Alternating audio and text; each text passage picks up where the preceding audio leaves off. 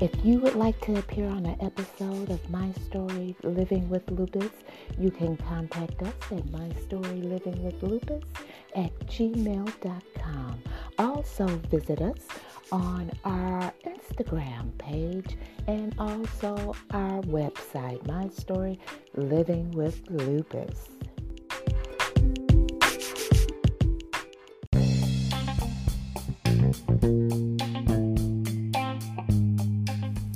The views and opinions expressed on My Story Living with Lupus podcast represents each person's individual experience. By listening to this podcast or reading our blog, you agree not to use this podcast or blog as medical advice to treat any medical condition in either yourself or others. As always, consult your own physician for any medical issues that you may be having. My Story Living with Lupus podcast is officially trademarked, all rights reserved.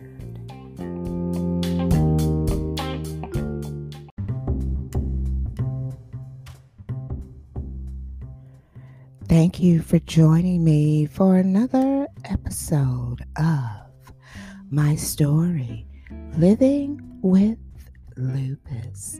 I'm your host, Susan Hendricks, and I'm so glad that you could join me on this September the 4th, 2020. Can you believe it's September and we have like 4 more months before 2020 is in the history books.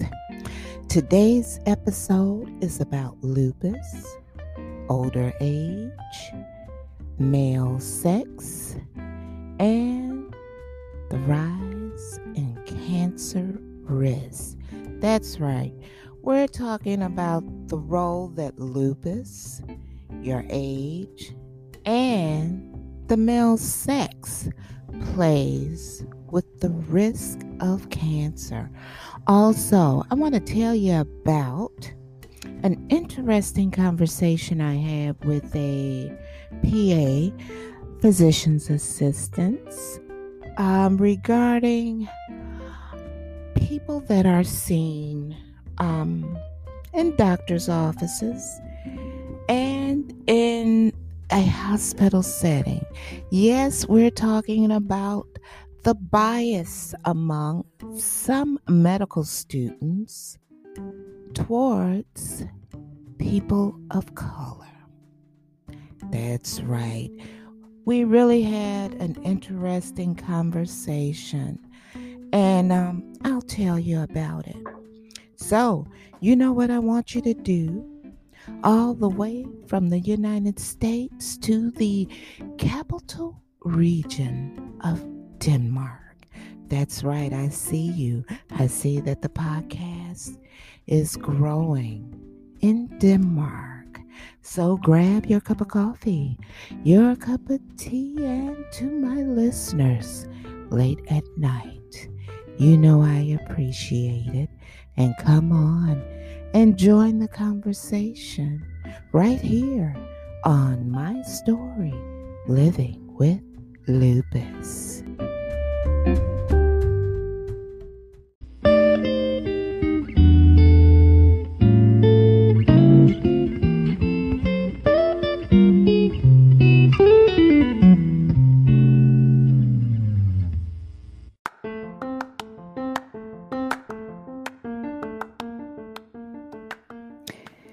We all know the benefits of apple cider vinegar.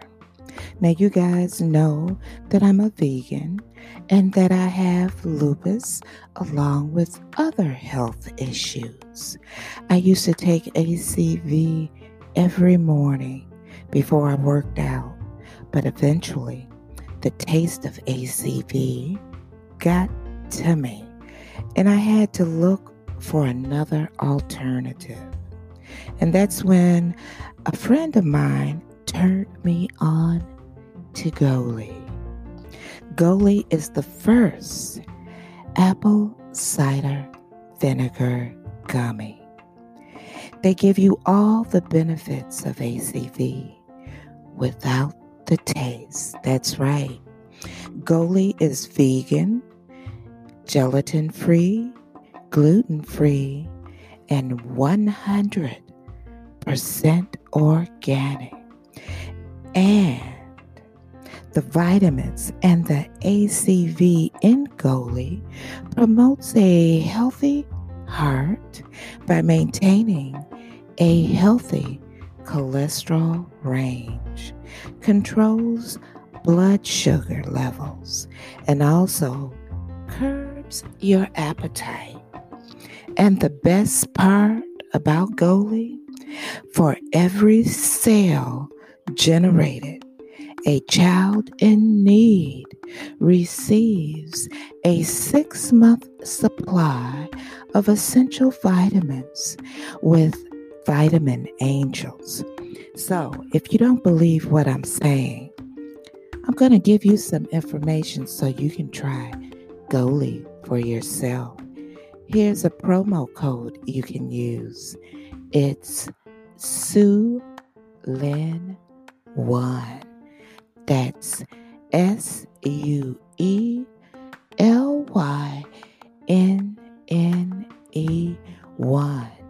And you'll receive 5% off of your initial purchase. Also, I'll leave a link in the description in the podcast.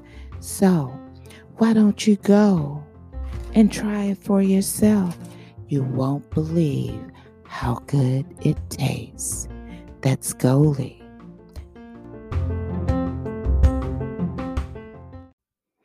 All right, you ready to talk about this? Well, we're going to talk about lupus, older age, male sex, and rise in cancer risk. First, before I tell you about the story with the physician's assistant.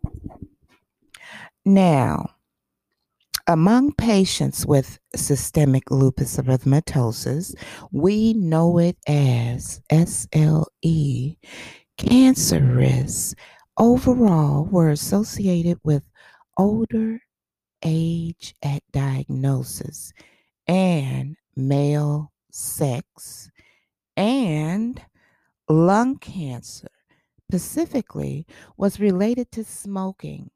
Analysis of data from a large multi-center cohort found in a multivariable analysis, the hazard ratio for any type of cancer among patients enrolled in the Systemic Lupus International Collaborating Clinics Inception cohort was 1.05 for greater age at baseline, while the risk for women was lower with a hazard ratio of 0.47.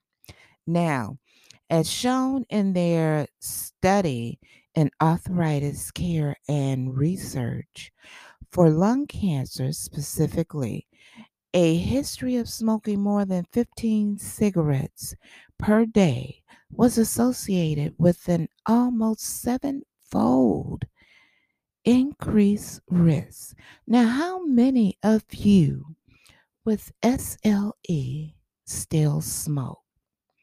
You know, I quit. I used to smoke, and I used to smoke heavily when I was in college. Instead of getting something to eat, I would pick up a cigarette and I would puff, puff, and pass it on over into the ashtray and steady typing or looking up research. I did that for the longest and I quit. And I hope that one day, if you are still smoking, that you will quit also. Now, interest has been growing with regard to the risk of cancer among patients with autoimmune disease. Now, see, I did this a while back um, regarding cancer and lupus, including lupus, because of a potential role of inflammation in malignancy development. In addition, certain medications have been linked with cancer in the past. Previous studies of cancer risks in SLE patients have been limited in size and a reliance on retrospective administrative data, which do not reflect various clinical factors and drug exposures. Now, to address this knowledge gap, the researchers analyzed data for 1,668 patients enrolled in the cohort from 1999 to 2011 who were seen yearly with information collected on disease activity, medication usage, and cancer diagnosis. Now, during the follow up, which totaled 15,014 person years, mean 9 years per patient, there were 65 cancers, 15 breast cancers, 10 non melanoma skin cancers, 7 lung cancers, 6 prostate cancers, 6 hematologic malignancies, 5 melanomas, 3 cervical cancers, 3 kidney cancers, 2 gastric cancers, 2 head neck cancers, 2 thyroid cancers, and 1 each of rectal cancers, sarcoma, and uterine cancer. Wow. When the researchers compared the incident cancers according to baseline patient characteristics, the results showed that whereas 89.3% of patients without cancer were women, only 78.3% of those who developed cancer were. Now, mean age at the time of SLE diagnosis was 34.2 in the non-cancer group compared with 45.6 in the cancer group. Now, wow, this is amazing. Current or past smoking was reported in 33.3% of the non-cancer group, but in 47.7% of the cancer group.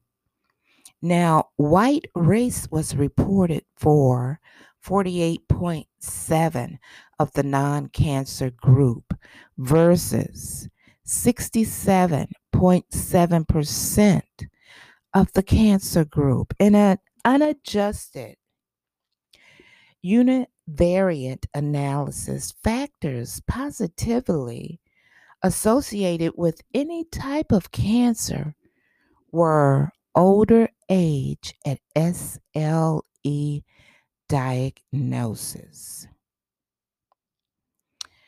and white race and ever smoking, while female sex was associated with a lower risk.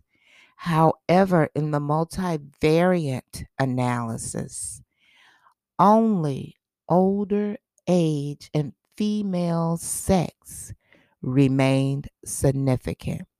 Now, the researchers then estimated risks for the specific types of cancer. For breast cancer, only older age at the time of diagnosis showed a significantly increased risk in the multivariate analysis, while anti-malarial use was associated with a lower risk. Now, for non melanoma skin cancer, associations were observed for older age at diagnosis. For lung cancer, all cases occurred in patients who were current or past smokers. The risk was lower among women and higher among those who were heavy smokers. Now, none of the lung cancer patients had been treated with methotrexate, but all had received long term treatment with antimalarials. It was not possible, therefore, to provide risk estimates for those medications. With hematologic cancer, once again, older age at SLE diagnosis had a significant association, as did having either been in the highest quartile of SLE diagnosed activity. Now, all patients with these malignancies were white and had um, ever smoked, but none had been treated with a drug. So, risk estimates for those factors also could not be calculated. Now, one major finding was that certain cancers, particularly lung cancer, occurred more often in patients who had ever smoked. Now, this was a key modifiable risk factor, and the researchers pointed this out.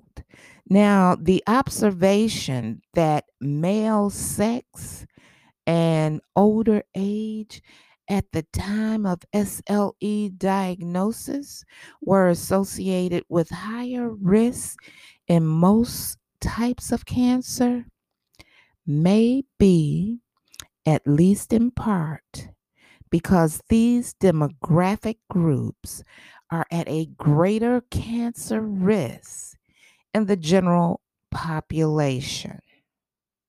However, further study of cancer risk in the potentially vulnerable SLE populations would be of interest to determine if longer windows of observation results in the same findings or identify any additional risks. The researchers had added a limitation of the study, they stated, was its observational design, which cannot establish causality. We'll be right back. Now, I hope you didn't think I was going to let you off the hook that easy. Now, if you are smoking and you have lupus, and you don't even have to have lupus. If you're smoking and you have a chronic illness, if you're smoking and you don't have a chronic illness, I want you to listen to this, especially those who have chronic illnesses and those who have lupus. How does smoking affect people with lupus? Now, people with lupus are more susceptible to infections. Respiratory infections are among the most common. Smoking cigarettes increases the risk of pneumococcal pneumonia and chronic bronchitis.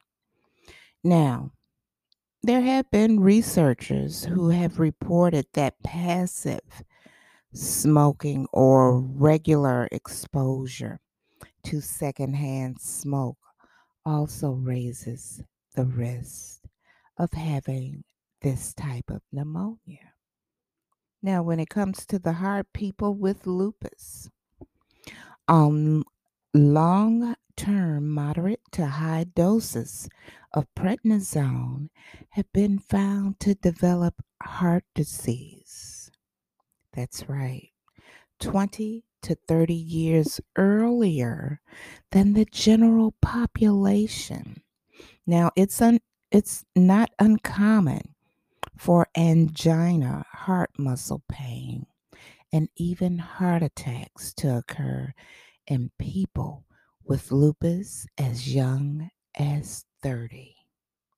Smoking increases the risk of coronary artery disease. Smoking also increases the risk of heart attack and diabetes, insulin or non insulin dependent diabetics. Now, when it comes to vascular complications, tongue tied right now. Listen, we know lupus can affect the blood vessels and circulation in a variety of ways. Raynaud's phenomenon is common in people with lupus, and when active, results in poor circulation to the hands and to the feet. Smoking contributes to blood vessel spasms and can magnify the effect of Raynaud's, making a mild case worse and could result in severe damage to your fingers and toes. Now, we know Raynaud's is no joke, and it really isn't. I have Raynaud's also. Raynaud's is no joke. But lupus vasculitis can cause narrowing of blood vessels and reduce blood flow to tissues and organs. Smoking narrows blood vessels and worsens peripheral vascular disease, which is poor blood supply. Now, antiphospholipid antibodies found in people with lupus may increase the risk of serious blood clots and strokes. Smoking also increases the risk of stroke. Now, what about the kidney? I'm not going to let you get away easy. Smoking contributes to elevated blood pressure, which worsens kidney disease. Kidney disease and lupus can result in hypertension. Now, I'll tell you about a study. A study at Stanford University of individuals with lupus nephritis found that those who smoked progressed to end stage kidney disease far more quickly than did non smokers. 145 months versus 273 months. What about the digestive issues? Smoking has harmful effects on all parts of the digestive system, contributing to such common disorders as heartburn. Now, the liver function. Now, the liver breaks down many of the medications used to improve symptoms of lupus. Smoking affects the liver by changing the way it metabolizes drugs and alcohol. In some cases, this may influence the dose of medication necessary to treat an illness. Now, when it comes to your skin, lupus, and smoking, we know that lupus causes hair loss and other skin symptoms. Now, there was a study at Johns Hopkins University School of Medicine where they found lupus skin disease is more active in smokers than non smokers.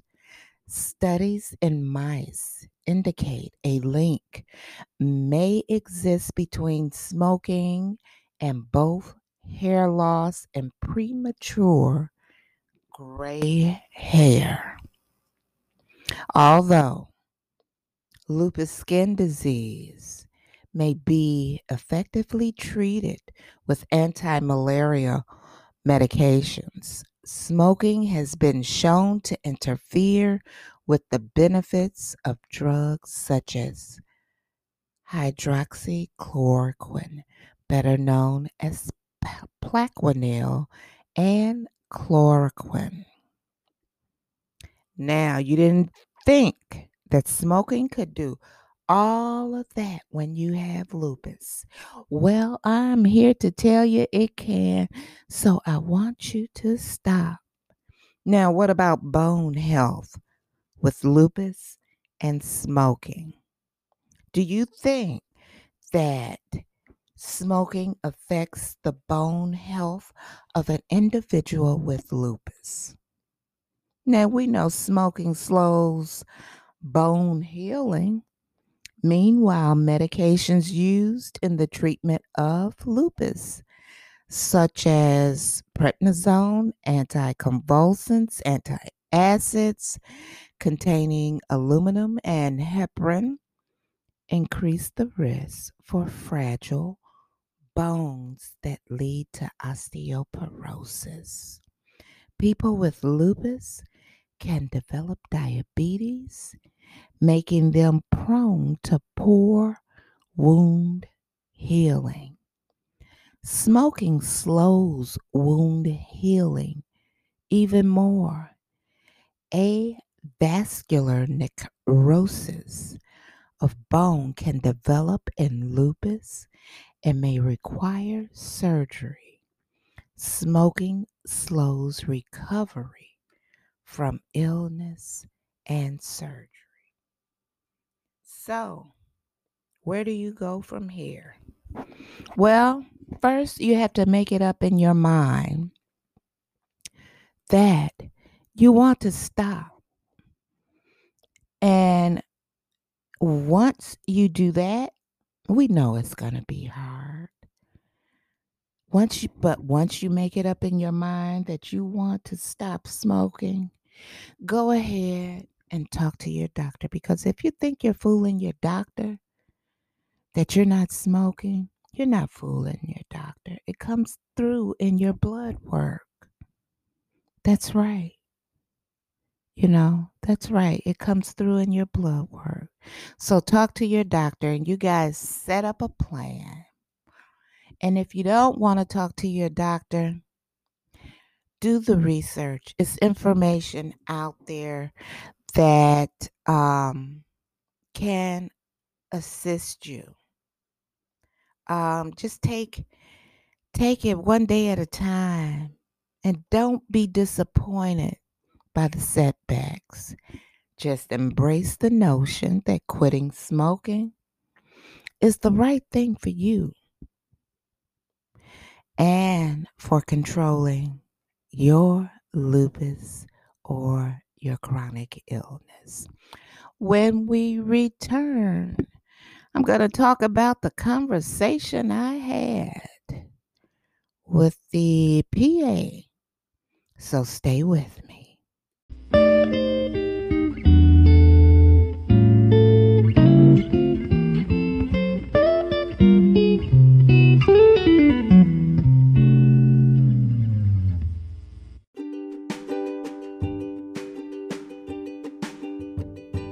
You know, those of us with lupus experience hair loss, thinning hair, either from the illness or the medication we take.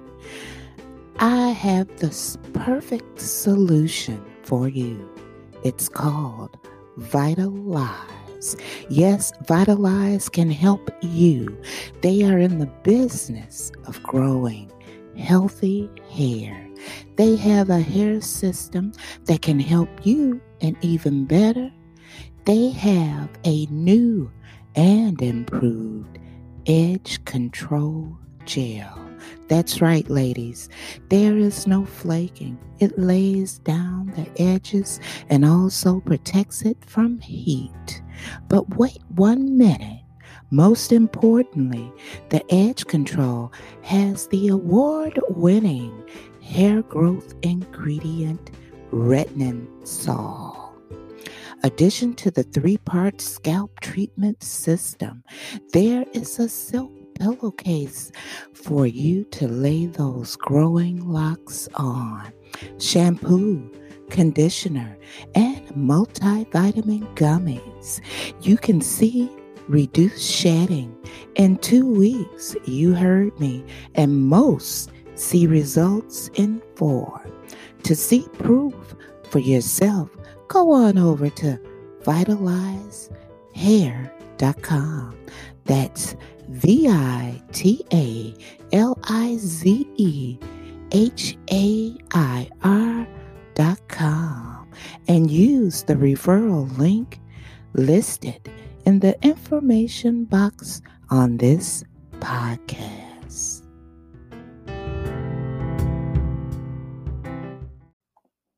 All right, we're getting ready to talk about the biases that exist, be it conscious or unconscious, in the medical field towards people of color. And if you would go back through on my podcast, I've talked about it. I've talked about it because I've seen it, because I've worked in the medical field. Now, the increasing diversity, let's start off like this, in the United States population is reflected in the patients who healthcare professionals treat. But unfortunately, this diversity is not always represented by the demographic characteristics of healthcare professionals themselves. Furthermore, patients from underrepresented groups in the United States can experience and will experience the effects of unintentional cognitive unconscious biases that derive from cultural stereotypes in ways that perpetuate health inequities. Now, unconscious bias can also affect healthcare professionals in many ways, including patients, clinicians, interactions, hiring and promotions, and their own interprofessional interactions. Now,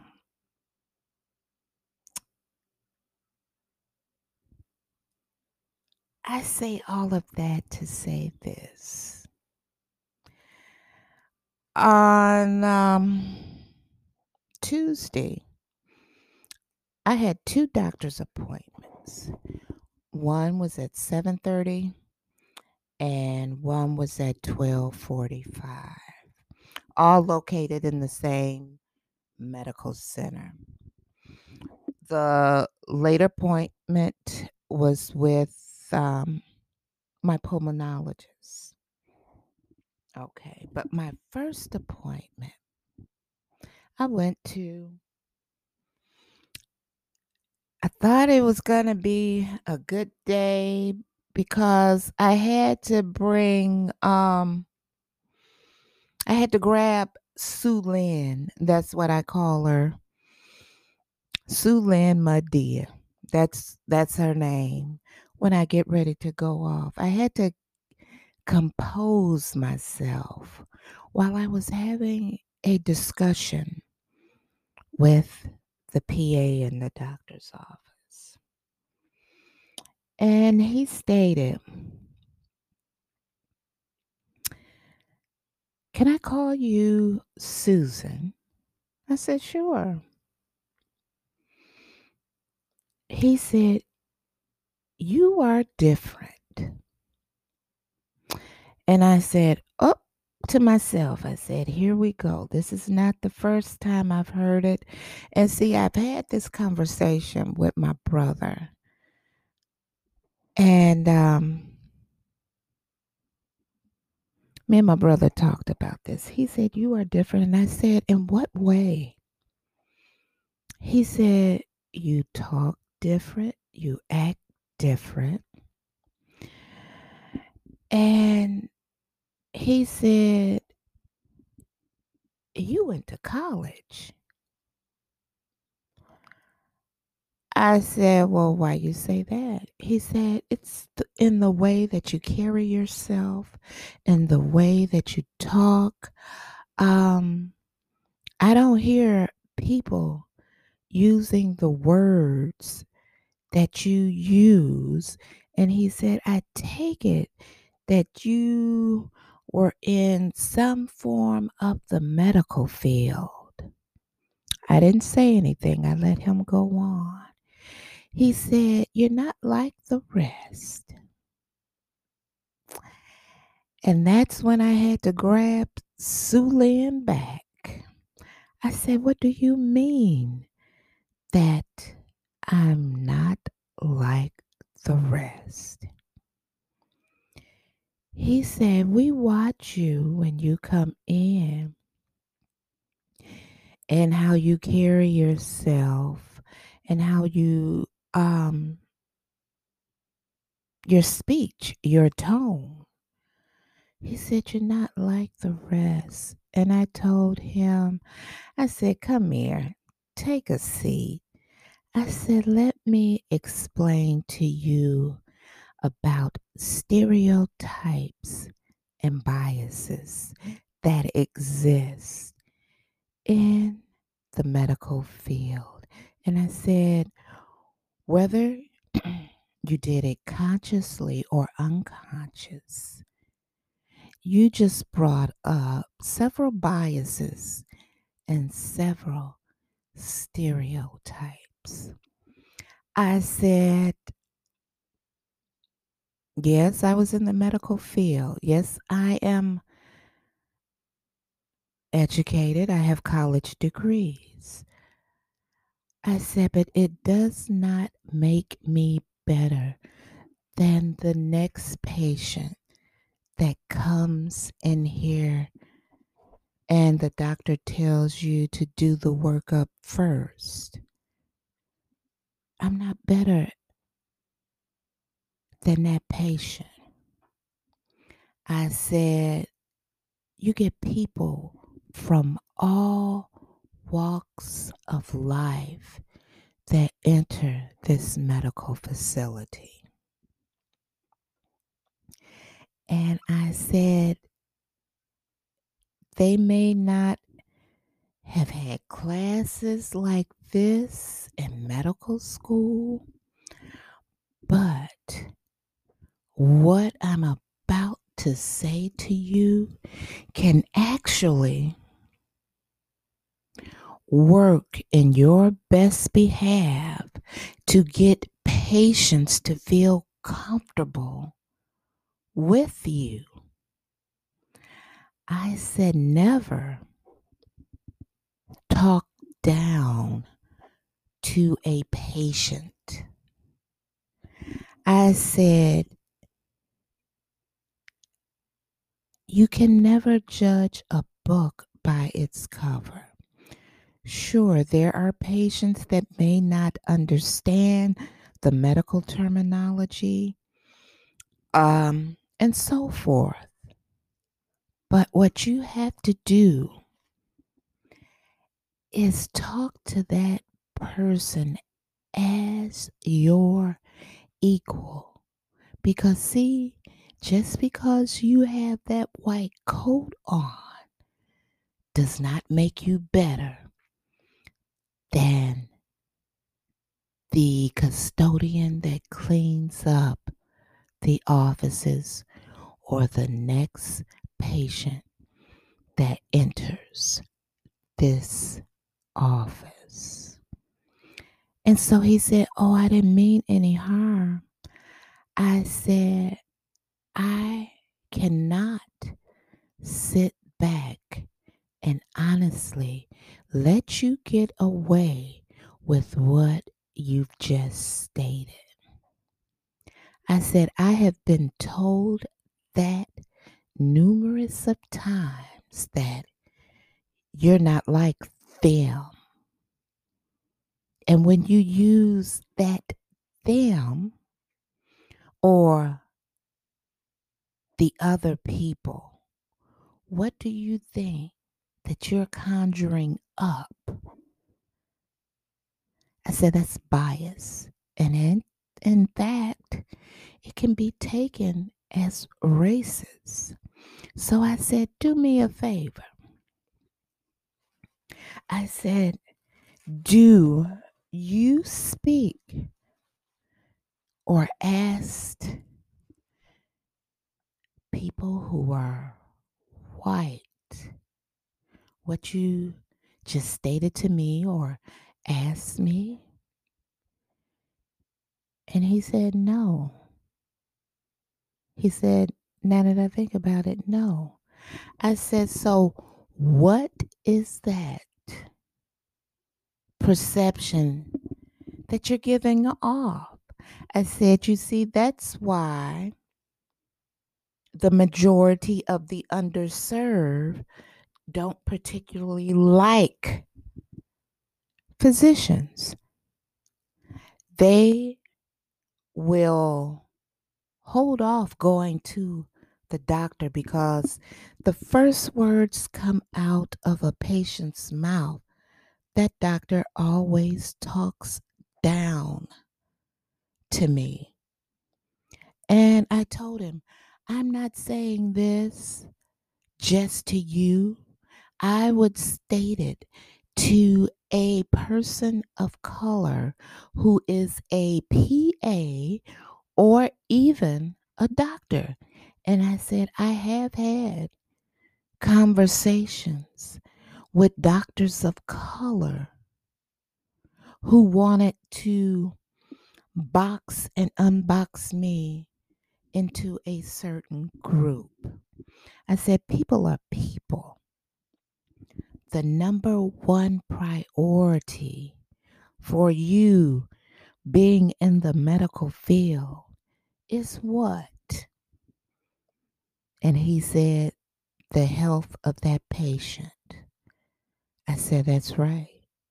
I said, the better you treat that patient, the better you will be able to get information from that patient. But when you talk down to a patient because they may look different than they may not have the best of clothes and shoes on, they may not speak or understand medical terminology like I do. I said, you have to think about that. And he said, Susan, you are so right. No, we are not taught that in medical school. I said, I know it. I said, just like there is a fallacy that people of color can withstand pain better than whites or another race.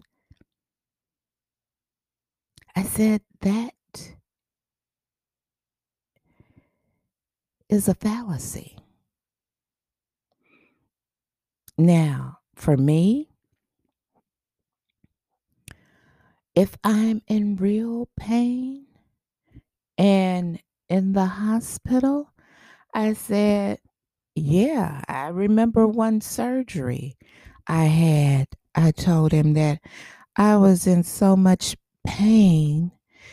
They had me on a morphine drip, and the nurse came in and she said, I think she called me Miss Hendricks.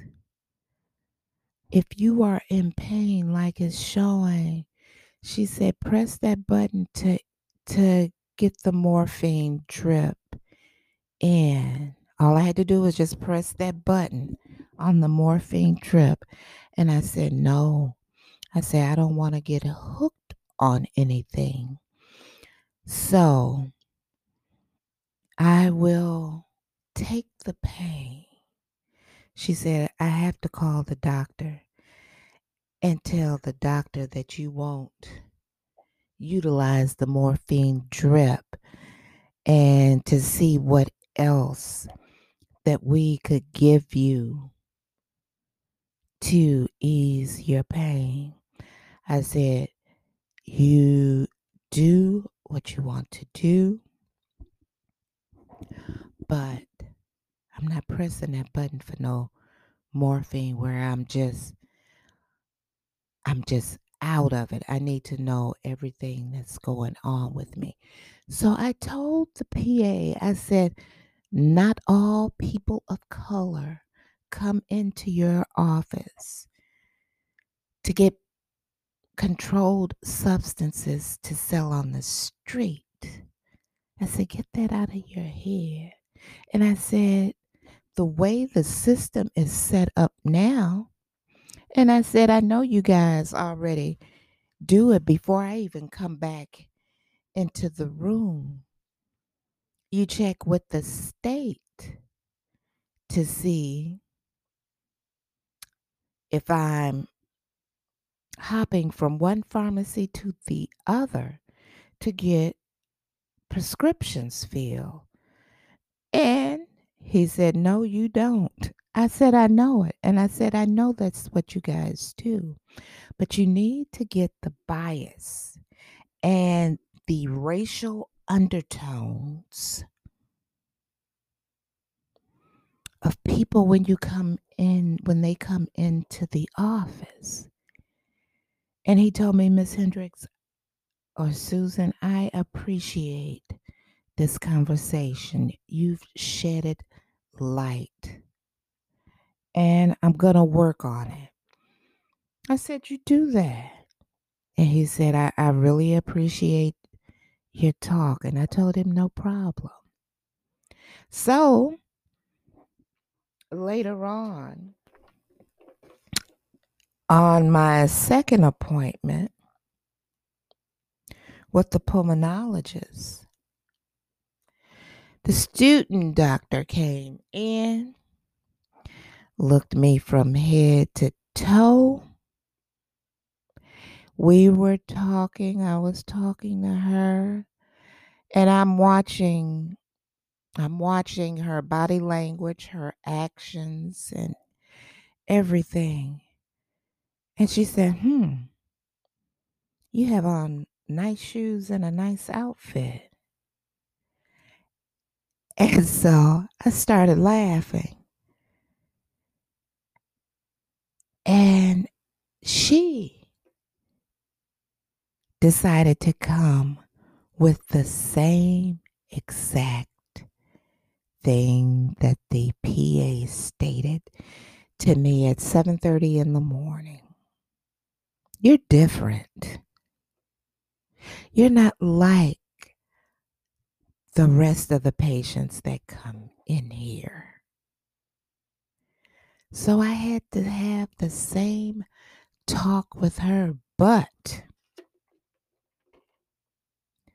I told her, you being a woman of color, and I said, you are a woman of color, even though your nationality is Indian. You should be the first to think about what you say, the racial biases and the undertones that you say to another woman of color. I said, you experience the biases, the undertones, just like people of my color do. And I told her, so here is some advice for you. And I repeated the same thing that I told the PA at 7:30 in the morning. There exists a strong bias against people of color, which is African Americans within the medical field. I've talked about this numerous times. Never allow anyone to put that stigma on you, that stereotype on you, because it is a stereotypical attitude that the medical field brings out. You know, um, it's there. It's there. And I wish they would have a class on it in medical school. There is implicit bias in the healthcare field, and it's sad. My color should not make any difference when I step into that office. The way I speak to physicians, the staff, or we sitting down, me and the doctors, and we're going over my results or anything, you know, should not even be a topic for discussion. We are treated differently within the medical field.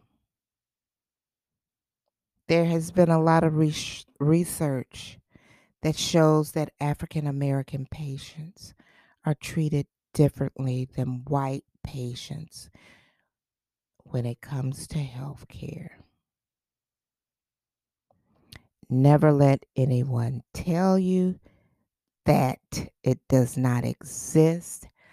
I've worked in it, seen it firsthand, and most of all, I've experienced it. Yeah,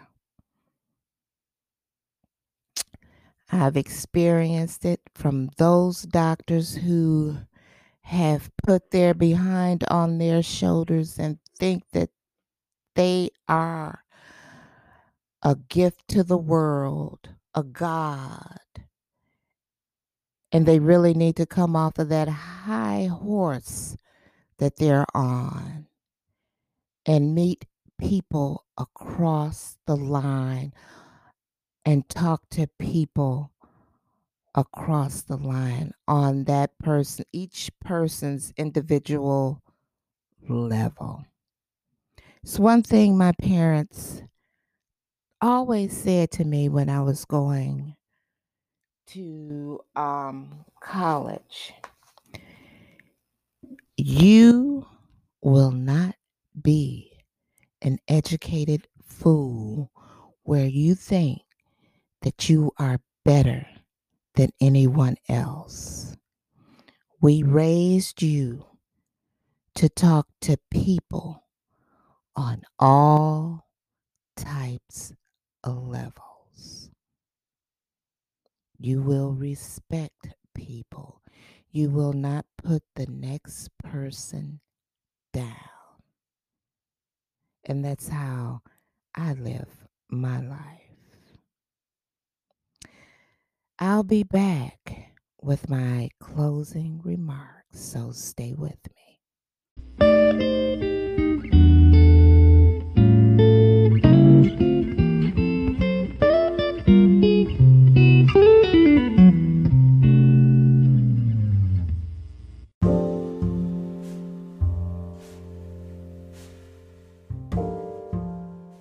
Well, it's that time for me to go.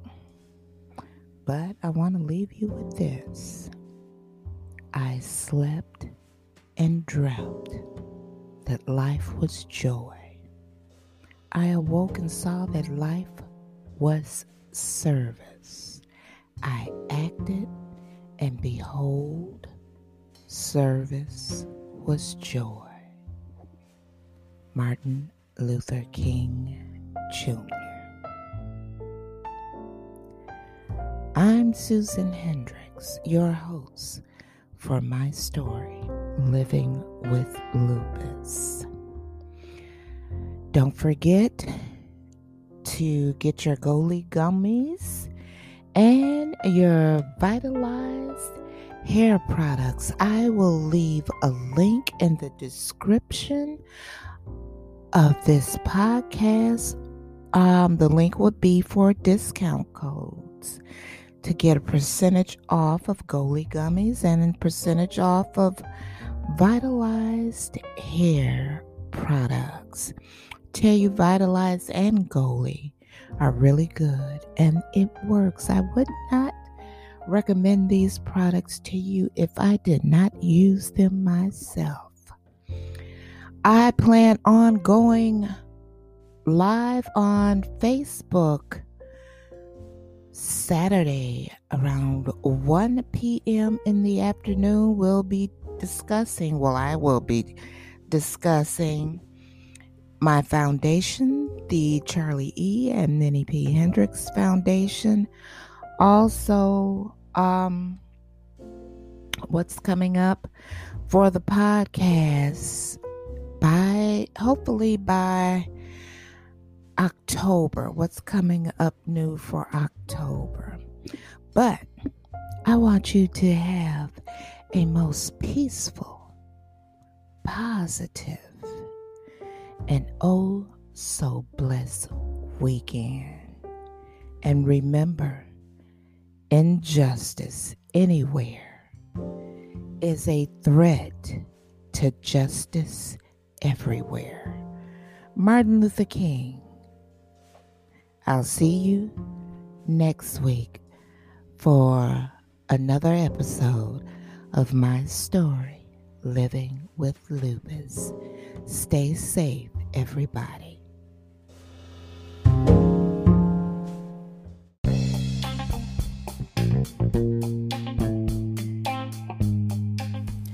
The views and opinions expressed on my story, Living with Lupus podcast, represents each person's individual experience. By listening to this podcast or reading our blog, you agree not to use this podcast or blog as medical advice to treat any medical condition in either yourself or others. As always, consult your own physician for any medical issues that you may be having. My Story Living with Lupus podcast is officially trademarked, all rights reserved.